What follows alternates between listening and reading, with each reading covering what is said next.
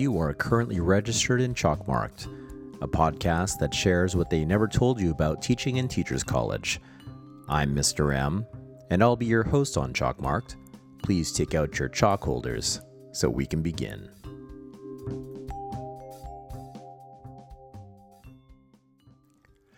I use technology a lot. I was trying to not talk about technology, although I thought about talking about how teachers need to learn database software instead of word processing, how notebook software should be used instead of just writing on whiteboards or overheads, or why anyone is still using paper permission slips when there are things like Permission Click and Google Forms, or how you can turn your classroom into a film and sound studio with your own speakers, microphone monitor, and white screen, or how keyboarding is becoming the new handwriting and how we need to let go of that. That's right. I said, let go of formalized keyboarding.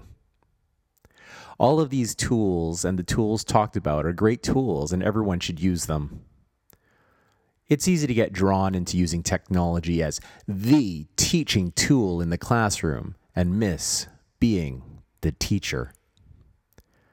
This is a little bit of a public service announcement to remember that there is a personal element to teaching that is your awesomeness, or what I like to refer to as your A.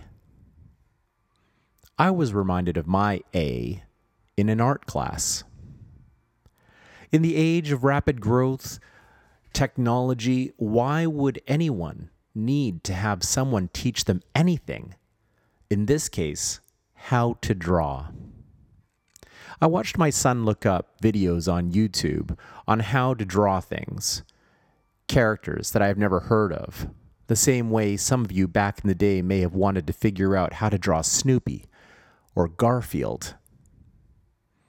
I thought, I should try to do that. Maybe be the learner. I wanted a taste of what it was like for kids who wanted to learn something and how they went about doing it with the resources that were available to them. I also wanted to choose something that I wanted to learn. I chose how to figure out how to draw the planes of a face.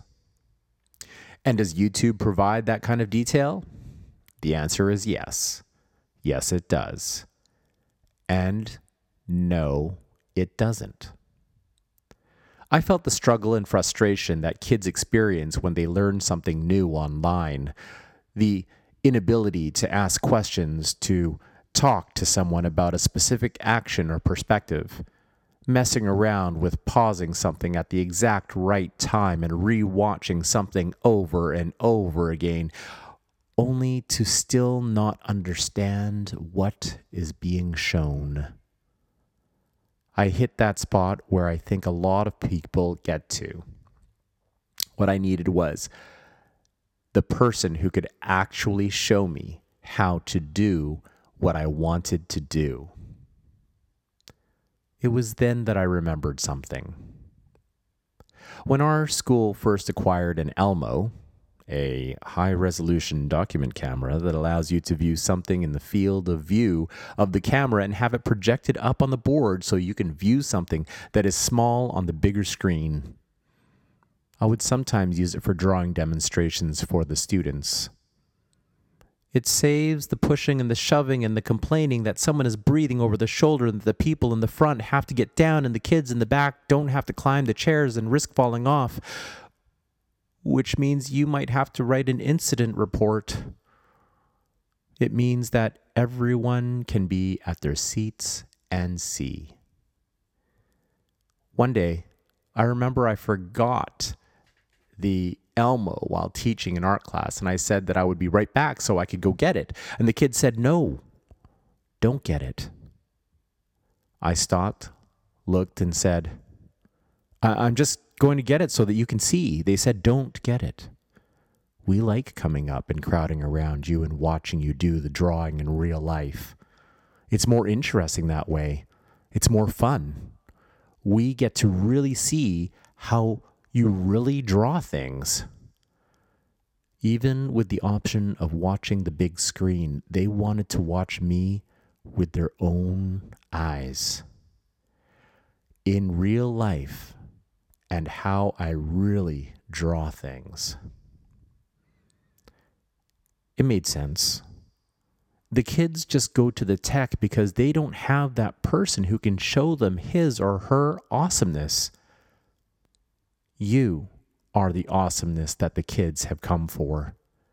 Find your awesomeness and make sure that it doesn't get overcrowded with the tech. It's your awesomeness that will get those kids interested in a passion project or an inquiry project. It is what you need to know about yourself so you can share it with your colleagues, so they know who to go to when they need your expertise and awesomeness.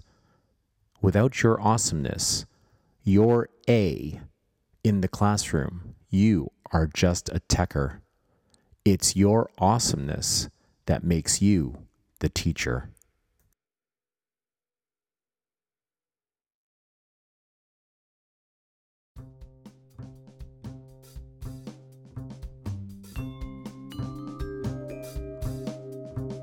And that's the end of this week's episode. Thank you for joining us on Chalkmarked. I hope you had one takeaway. And if you take away anything, remember to teach using stories from lessons you've learned. Until next time, class dismissed. If you like Chalkmarked, give us a like and subscribe. You can also see more and follow me on Instagram and Facebook at Chalkmarked.